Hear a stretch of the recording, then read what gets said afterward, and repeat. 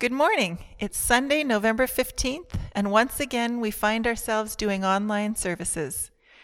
Welcome. We're so glad that you've joined us and trust that you will be encouraged and blessed in your walk with God during our time together today.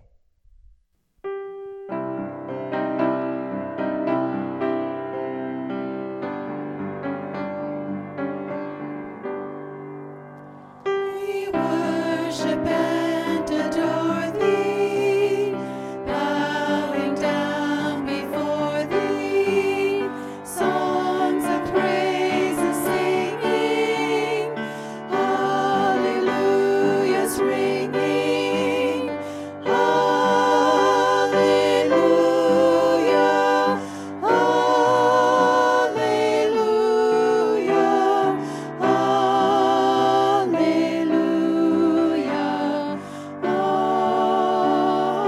amen. Lift up your heads to the coming King. Bow before Him and adore Him. Sing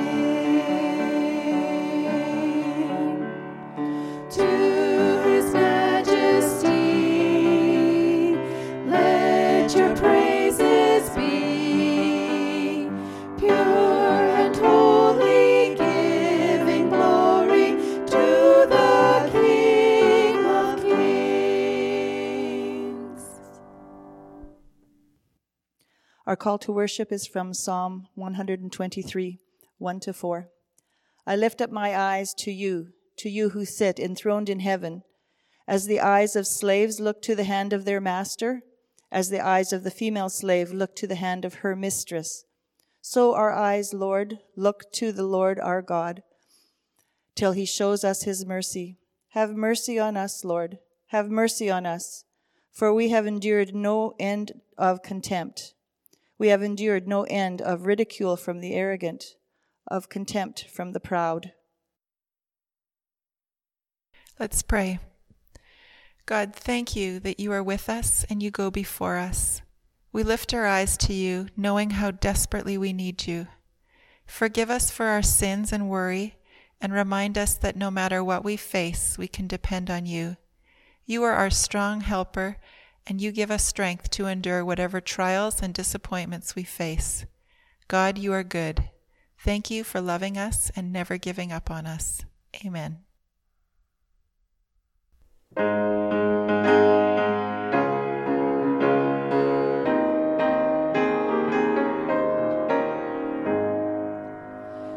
What a fellowship, what a joy divine, leaning on the everlasting arms.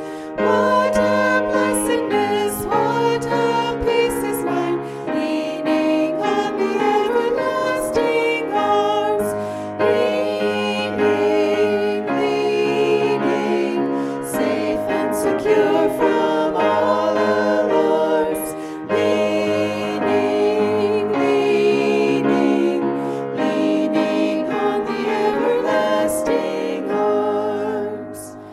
Oh, how sweet to walk in this pilgrim way, leaning on the everlasting arms.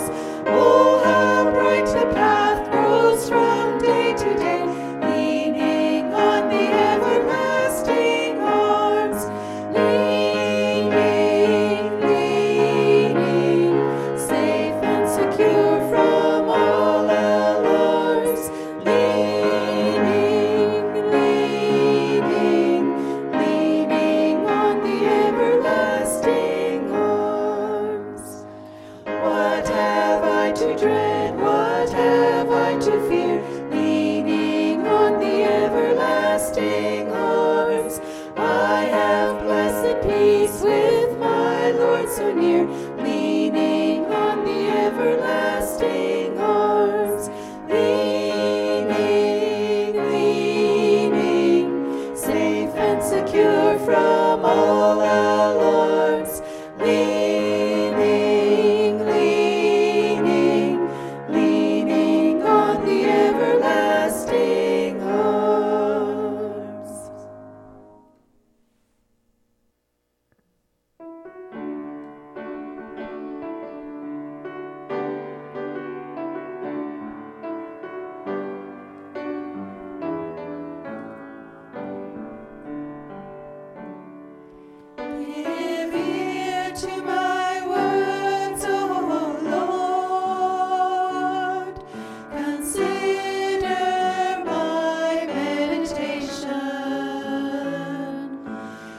hearken unto the voice of my cry, my King and my God.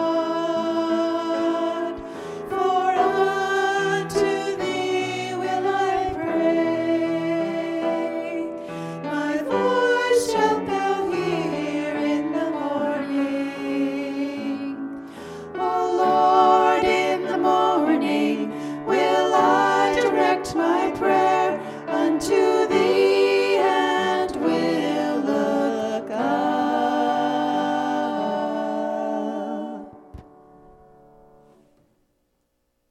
Let's bow in a word of prayer. Our God, we come before you with many questions on our mind. We genuinely hope that this lockdown would not progress to the point that it has. And it's bringing in us memories of what was. So God, we pray, please be with us. God, we pray, please be with our province as they are looking to get the numbers under control. God, we pray, please be with our healthcare workers as they have been having to deal with this increased number of cases. God, we pray, please be with the business owners and the workers that are impacted by this. 2 major hits in a year. God, it's hard. But at the same time, we also want to say thank you. Thank you that we have seen you work so much so through all of it. And God, we pray that when we look back on this time in the future, we will be able to see you working again, working to build your kingdom here in North Norfolk and in the province and in the country and across the world. God, that is the thing that we ultimately pray the most for. And God, we want to also thank you so much for answers to prayer in our congregation. Lord, this week there has been so many things that have been making us smile even in spite of everything else. God, we want to thank you for new people that have come to know you. We want to thank you for answers to prayer as to healing. We want to thank you for the people that have been able to get back to work, even though they didn't think they would be able to for quite some time after this. God, each of these things sit with us and they lift us up. And so we say thank you. And finally, God, we want to pray for the future. While it's hard to see beyond what is directly in front of us, nevertheless, we know that you are at work. God, we know that there will be a time where there will not be lockdowns anymore. And while it will be far in the future, we know that that time is coming. And so, Lord, we pray that during this time now, you prepare us for then. You help us to know which blocks to be set. Help us to know what steps need to be taken so that when that time comes, God, we hit the ground running with all that we are. Lord, these things we pray. Amen. Today's scripture reading is found in 1 Samuel chapter 16, verses 1 to 13. The Lord said to Samuel, "How long will you mourn for Saul, since I have rejected him as king over Israel? Fill your horn with oil and be on your way. I am sending you to Jesse of Bethlehem. I have chosen one of his sons to be king." But Samuel said, "How can I go? If Saul hears about it, he will kill me." The Lord said, "Take a heifer with you and say, 'I have come to sacrifice to the Lord.' Invite Jesse to the sacrifice, and I will show you what to do. You are to anoint for me the one I indicate." Samuel did what the Lord said. When he arrived at Bethlehem, the elders of the town trembled when they met him. They asked, "Do you come in peace?" Samuel replied, "Yes, in peace. I have come to sacrifice to the Lord. Consecrate yourselves and come to the sacrifice with me." Then he consecrated Jesse and his sons and invited them to the sacrifice. When they arrived, Samuel saw Eliab and thought, "Surely the Lord's anointed stands here before the Lord." But the Lord said to Samuel, "Do not consider his appearance or his height, for I have rejected him. The Lord does not look at the things people look at. People look at the outward appearance, but the Lord looks at the heart. Then Jesse called Abinadab and had him pass in front of Samuel. But Samuel said, "The Lord has not chosen this one either." Jesse then had Shammah pass by, but Samuel said, "Nor has the Lord chosen this one." Jesse had 7 of his sons pass before Samuel, but Samuel said to him, "The Lord has not chosen these." So he asked Jesse, "Are these all the sons you have?" "There is still the youngest," Jesse answered. "He's tending the sheep." Samuel said, "Send for him. We will not sit down until he arrives." So he sent for him and had him brought in. He was glowing with health and had a fine appearance and handsome features. Then the Lord said, "Rise and anoint him. This is the one." So Samuel took the horn of oil and anointed him in the presence of his brothers, and from that day on the Spirit of the Lord came powerfully upon David. Samuel then went to Ramah. In the story of Samuel, we learn an important truth about our Christian faith. A truth that I think is important for us to keep in mind the longer we are followers of Christ. And what that truth is can best be seen in 3 moments in Samuel's life. The 3 moments where he is involved in a handing off of the torch. The story of Samuel begins much as Samson's did, with Samuel's parents. His mother Hannah, we read, was unable to have children, and then, after much suffering and hardship and prayer, God gifts Hannah with a son, and his name is Samuel, meaning God heard. And it isn't long into Samuel's upbringing that the decision is made that the young boy should be set aside for serving the Lord. And so we read in 1 Samuel chapter 2 that from the point that the young boy is pretty much weaned, he is placed in the care of a priest named Eli to serve in his household and learn the ropes. And as the child settled in for his new life, it doesn't take long, really only about a paragraph, for us to come to question if this was really such a wise choice on the part of Samuel's parents. For Eli, the priest had a problem.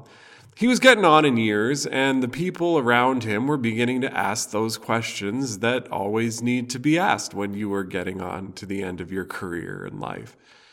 Those questions about who is going to take over for Eli when he's gone. And while at first the answer may have seemed obvious, Eli had several sons, strapping boys, raised by him. As we go further, we realize that there is a big problem with Eli's sons picking up their father's torch. For Eli's children were the prototypical examples of what in time would come to be known as the wild pastor's kids. They were getting into all sorts of nonsense that was causing the Israelite people, and more concerningly, even God himself, to collectively begin to turn up their noses at these young wild men. And in time, this even led to questioning Eli's ability to lead as well, as he was, after all, seemingly turning a blind eye to his sons and their nonsense. And so the great question was posed. Who will be the one to lead Israel? Who will be the one to follow in the steps of Eli? And that is when we read that God first spoke to Samuel, calling him in the night. At first, as the Lord calls out, Samuel assumes that it's just his aged mentor, and so he rushes to Eli to see what he wants. But it's not him. So Samuel returns to bed. Again this happens, and then a third time. And it was then that Eli broke wise. "It's God calling you, Samuel. Answer." And soon the question of succession was put to rest. It would be the young Samuel, the one who talks to God, who would take up the torch from Eli. And this is the first time a torch was passed in the life of this young boy prophet. Time goes on. A while later, Eli dies, and Samuel takes over. And when he does, we read things are rough. There are enemies on all sides of Israel, bearing in, stealing all that is precious to the chosen ones. And so the people, when faced with their enemies, cry out, "Who can save us?" And this is how the young priest holding Eli's torch was shown, in fact, to also be a judge of his people, a leader called by God to save the Israelites in their times of struggles. Again, like Samson or like Gideon. Battles, we read, are fought. Wars are won. Israel rises in prominence across the land, and times are good, if not great. And Samuel's name becomes known as one of the great judges of Israel, ensuring his name would be remembered for what he, with God's help, had built in the land of his forefathers. But then time goes on. What is became what was, and the memory of its luster and its grandeur fade. Samuel found himself as old as Eli when they first met, and those same questions that his long-past mentor caused the people to grapple with now fell to Samuel to do the same. To whom will I pass my torch? Who will carry on for me when I am gone? Samuel too had sons, we read, strong young men that he raised himself. But too much of his old mentor's life had rubbed off on Samuel's, because while we tried to place his sons in this position, setting them to take over for him when the time came, we read that in this role his boys were corrupt and abusive, again causing the people of Israel to turn up their noses. And so we read Samuel's people came together and discussed among themselves just what to do. And as often happens in this kind of conversation about the future of leadership, the discussion arrived at a rather radical idea. If Eli, the previous judge, had bad heirs, and Samuel, the current judge, had bad heirs, well, maybe the time has come to call it a day on having judges. Maybe we should do as the other nations around us. Get a king. This decision of the people of Israel is one of the most consequential things that happens in the entirety of the Old Testament. A judge was a leader directly appointed by God to live out the divine plan while leading the Israelite people. For the Israelites now to say that they were done with judges, well, to Samuel's ears, as they told him that he would be the last in a long line, their words sounded mighty close to them saying that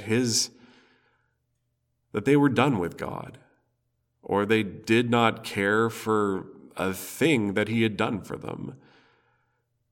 That Samuel had led his people as a judge, God by his side for so long, through so many good times.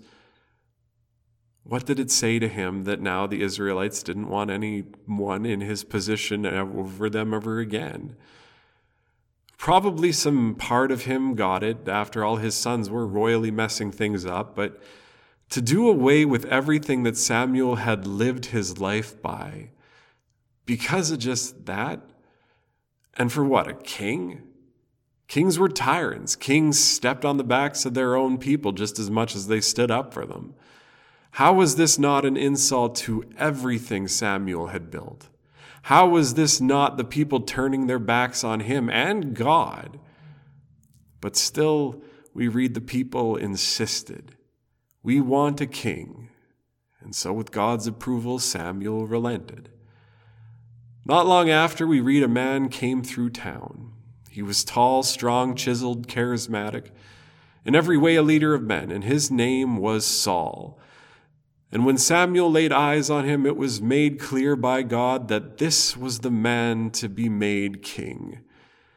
And so the second passing of the torch happens in the story of the last judge of Israel. At first we read that Saul absolutely nailed being royalty. He strengthens his government. He leads his people on victorious campaigns and even continues on in a lot of the religious reforms that Samuel himself began years before, bringing the kingdom to greater prominence in the area and bringing God more to the center of his people's lives. But then the faults in Saul begin to show. For us reading them today, well, to be honest, they kind of seem minor, but Samuel didn't see them that way at all. First, there is a story of a battle where Saul waited with his men for 7 days for Samuel to come so that he would sacrifice to God before they descended on their enemies. Samuel winds up being late and Saul gets restless, so he chooses to make the sacrifice to God himself. He was a king after all. In his mind, surely it would all be fine. But in the law of Moses, sacrifices of this kind would be something saved for the priest to do. And so when Samuel shows up and sees what's happening, he flips out. "You should have waited for me," Samuel screams at Saul. "You violated the law. You went against God. So I am telling you now, your line as king will one day end." Later there is a battle that Saul is looking to fight.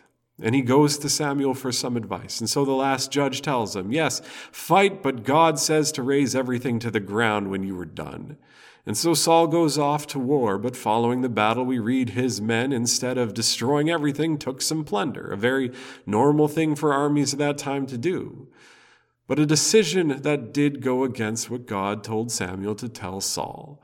And so again, Samuel, we read, loses it. "Because of this action, your reign will come to an end soon." Now, should Saul have listened to Samuel, listened to God? The answer there, obviously, yes. As the king of Israel, listening to God and his prophets is an important thing to do. That Saul, the first king of Israel, didn't do this twice was something worth calling out. But while they are stories for different times, what Saul does to incite the anger of God and Samuel is frankly peanuts next to what some of the future kings are forgiven for, even a number of the good future kings. Why it is that Saul is turned out and the others are not is never told to us, but nevertheless, not long after the incident with the plunder, Samuel went in search of a new king to again hand his torch off to. After a while, he found his man, a boy called David, a shepherd from Bethlehem, hardly a figure of a king, and this was the final time that Samuel would pass the torch in his life. Samuel died a few years later. While at first it looked like there may be something to this David king who God had told Samuel to choose to be king, by the time of Samuel's death, there would have been a lot of doubt in the air. David blew up in the public eye pretty quickly, defeating a champion of the enemy in single combat with a sling, marrying the king's daughter and befriending the prince, leading successful raids with impossible odds. But to this success, Saul grew jealous. And when Samuel drew his last breath, it was after the king had drove David into hiding at the point of a spear. And so the truth of the matter is that when Samuel died, the kingdom that he had helped build was far from what it had been. And the future of everything that he had worked so hard toward was simply unclear.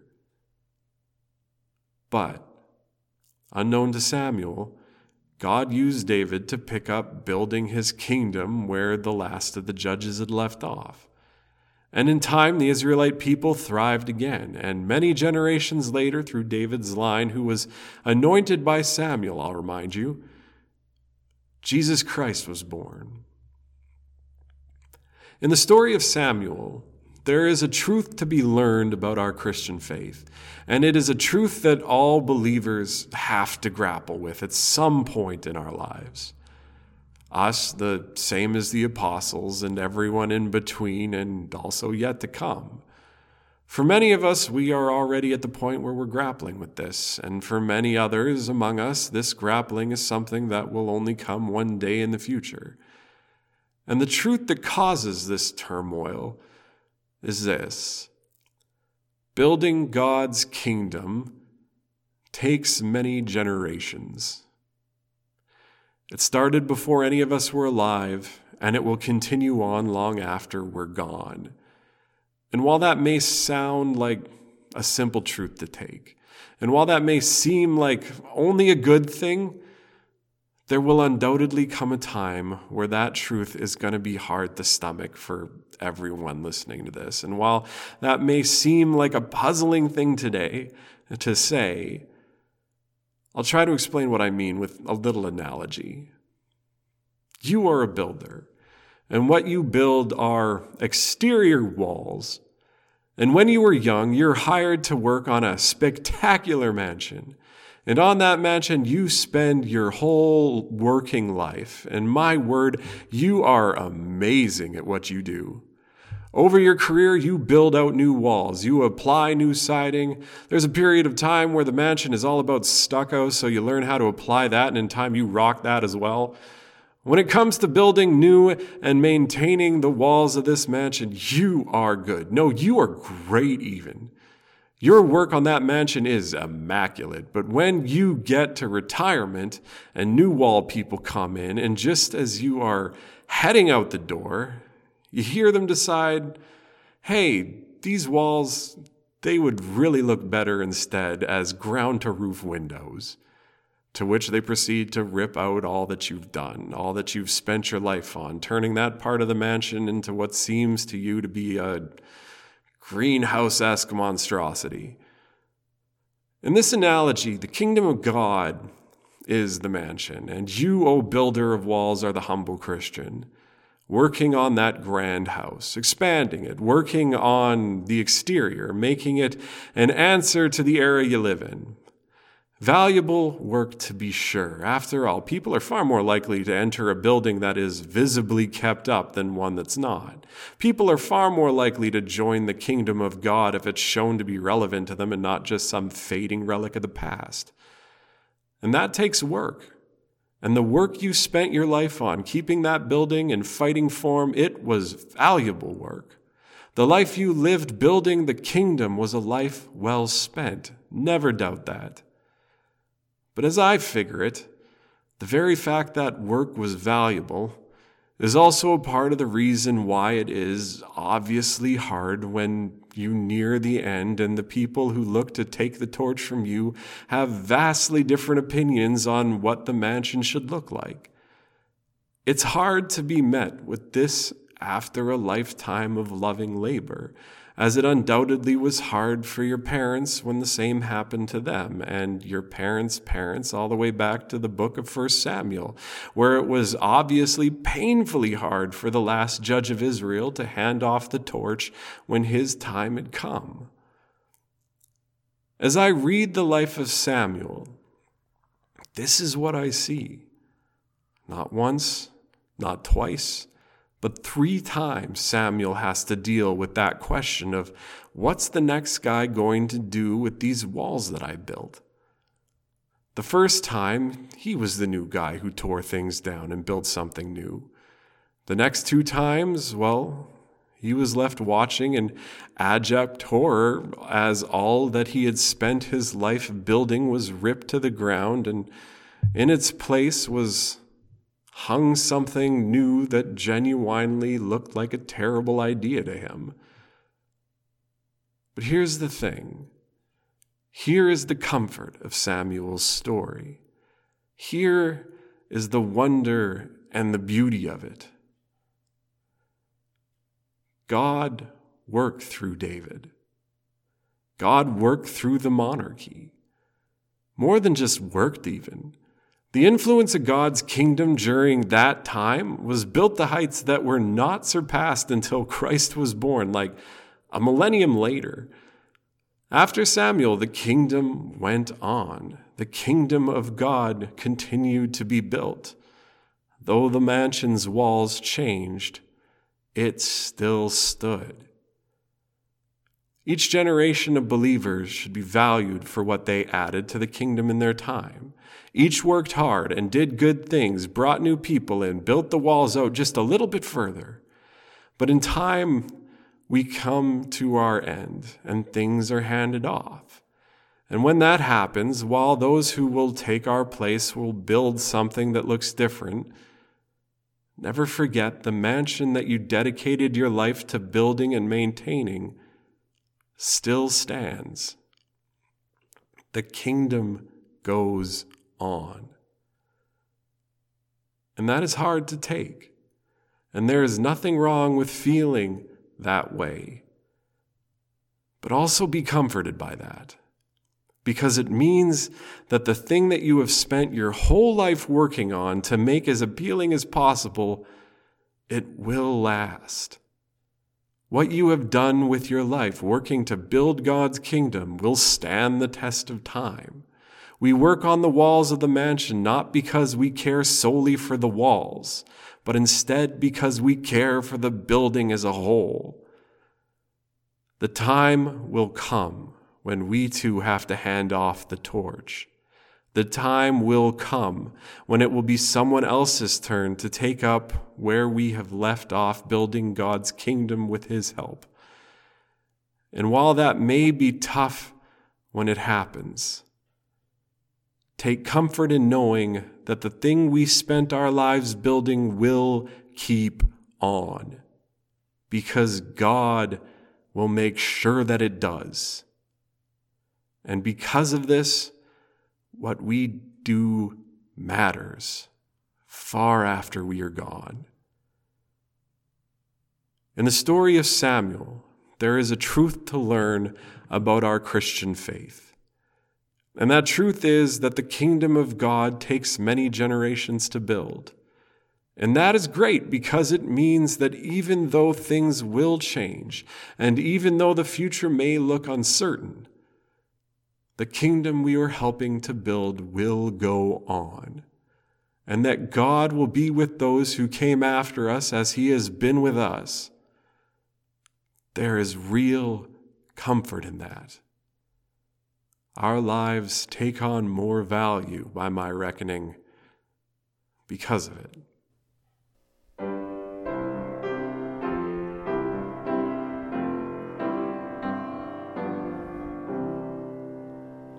Be still and know that I am God. Be still and know that I am God. Be still and know that I am God. I am the Lord that healeth thee. I am the Lord that healeth thee. I am the Lord that healeth thee. In thee, O Lord, we put our trust. In thee, O Lord, we put our trust. In thee, O Lord, we put our trust. And today's benediction comes from the book of Numbers. The Lord bless you and keep you. The Lord make His face shine on you and be gracious to you.